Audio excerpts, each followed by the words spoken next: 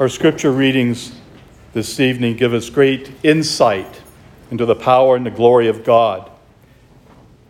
As we listen in Sirach, he's saying if we truly follow the wisdom of God, he gives us all the talents and gifts we need to be that expression of faith to our brothers and sisters. Because he will never give us anything that is against his will. But that means we need to be open to his will. We can't go off and do our own thing. Because that's going back to Adam and Eve, the original sin, where we want to be in control. We want to be able to say what we want and not rely on God for his help. Then the incredible gift of St. Paul. Every minister needs to read today's reading. When we preach, it should not be our words. It should be the words of the Holy Spirit. It's wonderful that one of the prayers the priest says before he comes to do the gospel is asking God to give him the wisdom that is necessary to proclaim his word. In reality, we should all ask for that guidance every time we open the Bible.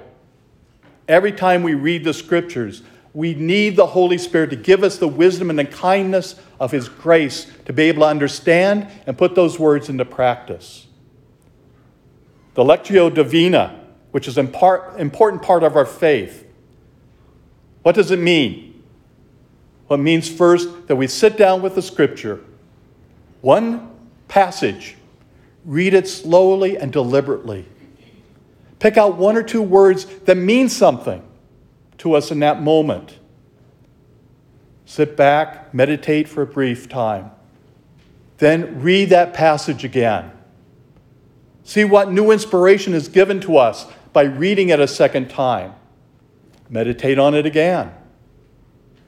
Then pick it up a third time. Read the scripture out loud. Listen to what God has to tell us.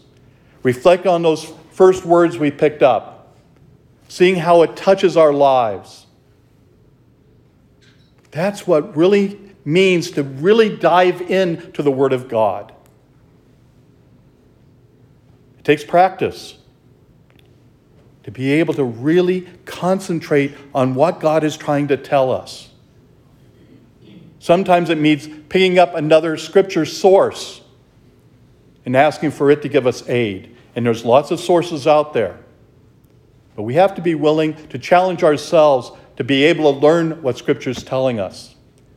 Too often, people pick up the Scripture and say, oh, this is what's telling me, and then they go and do something that is totally contrary to what God's telling us in the Scriptures. For example, if your eye is causing you sinfulness, pluck it out. Well, God doesn't mean that literally. But he's saying we need to be able to see clearly what God is telling us. If your hand is causing you problems, cut it off. Oh, we don't need to cut off our hands. We just have to use them properly. We have to really understand what God and the writer of that particular passage of Scripture is trying to tell us. That's why it's important that when we pick up the Bible, we go to the introduction. And then the New American Bible or the Jerusalem Bible and read what the Scripture is trying to tell us. Because it gives us all the information we need to know about the history of that Scripture, the one who's writing it, and what their life was like. As we listen to the gospel, we hear about salt and light. What good is salt if it loses its flavor? Well, we may wonder what that has that to do with our scriptures. What does it have to do with God? For the people of Jesus' time, they used salt in the furnace because it would give extra heat. And when it had done its purpose, they threw it out because it was no longer good. They used it to preserve food. And once it is done, it was thrown out.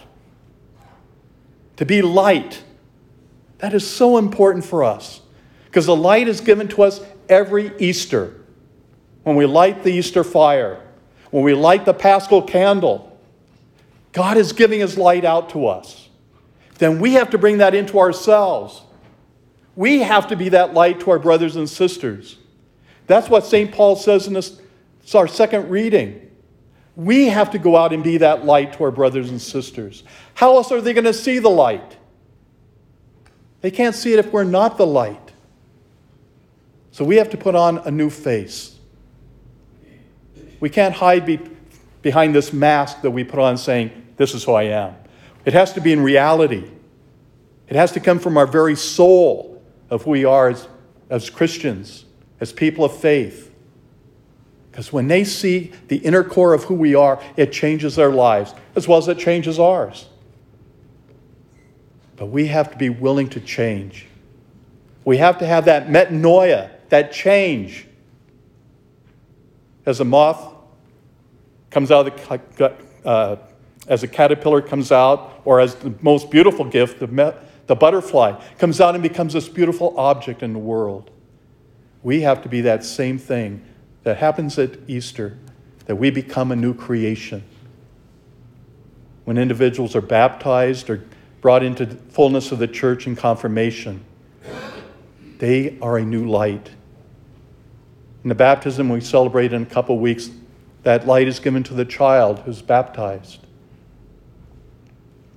Then we are to be that reflection of that light for them, for their parents, and for all our brothers and sisters, everyone we meet out on the street. We have to be that light. We have to be the salt of the faith to be able to reach their lives and touch them and bring them the fullness of God's presence.